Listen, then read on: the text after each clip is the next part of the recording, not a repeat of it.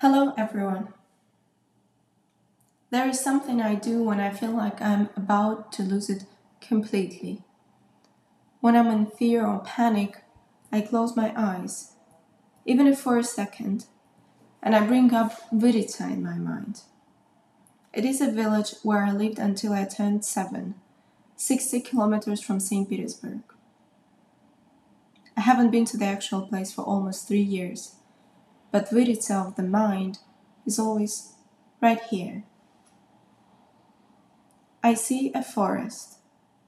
In snow, it is getting ready to welcome spring.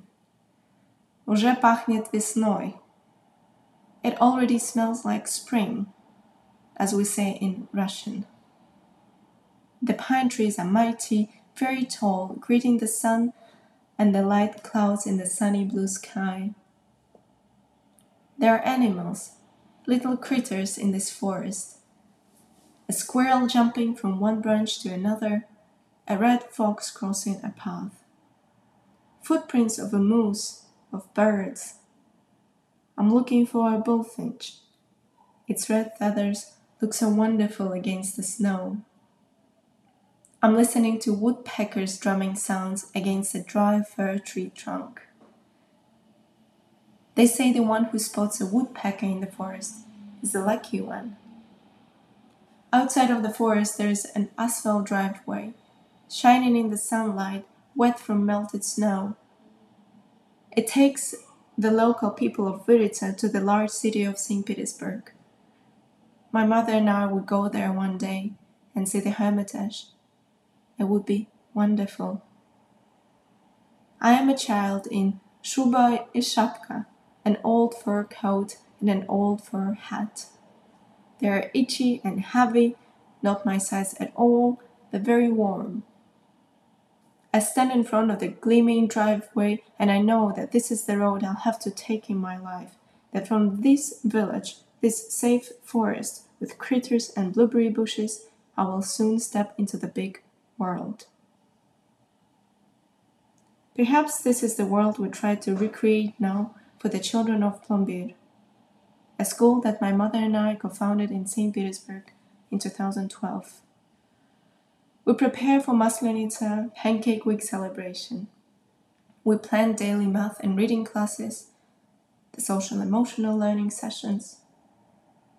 While we try to create a safe space for children who are too young to understand what is happening in the world, I myself do not understand how to continue living and working while this war is happening. I believe those of us who are in a safe place right now must seriously ponder a question. How did this happen, and who profits from this? What was my role in it, and what can I do differently now? Russian people, American people, European people, people from everywhere across the world. We need to learn how to hear each other and how to negotiate. This is urgent. My heart breaks for Ukrainian families and their suffering. I think about it all the time, trying to find ways to help. I'm also coping with immense hate towards Russia from every possible direction, online and on the street. Russia is part of me, good and bad. America is part of someone else, good and bad. Putting this sentiment aside for another day, I repeat. People from everywhere across the world, we need to learn how to hear each other and to negotiate. This is very urgent.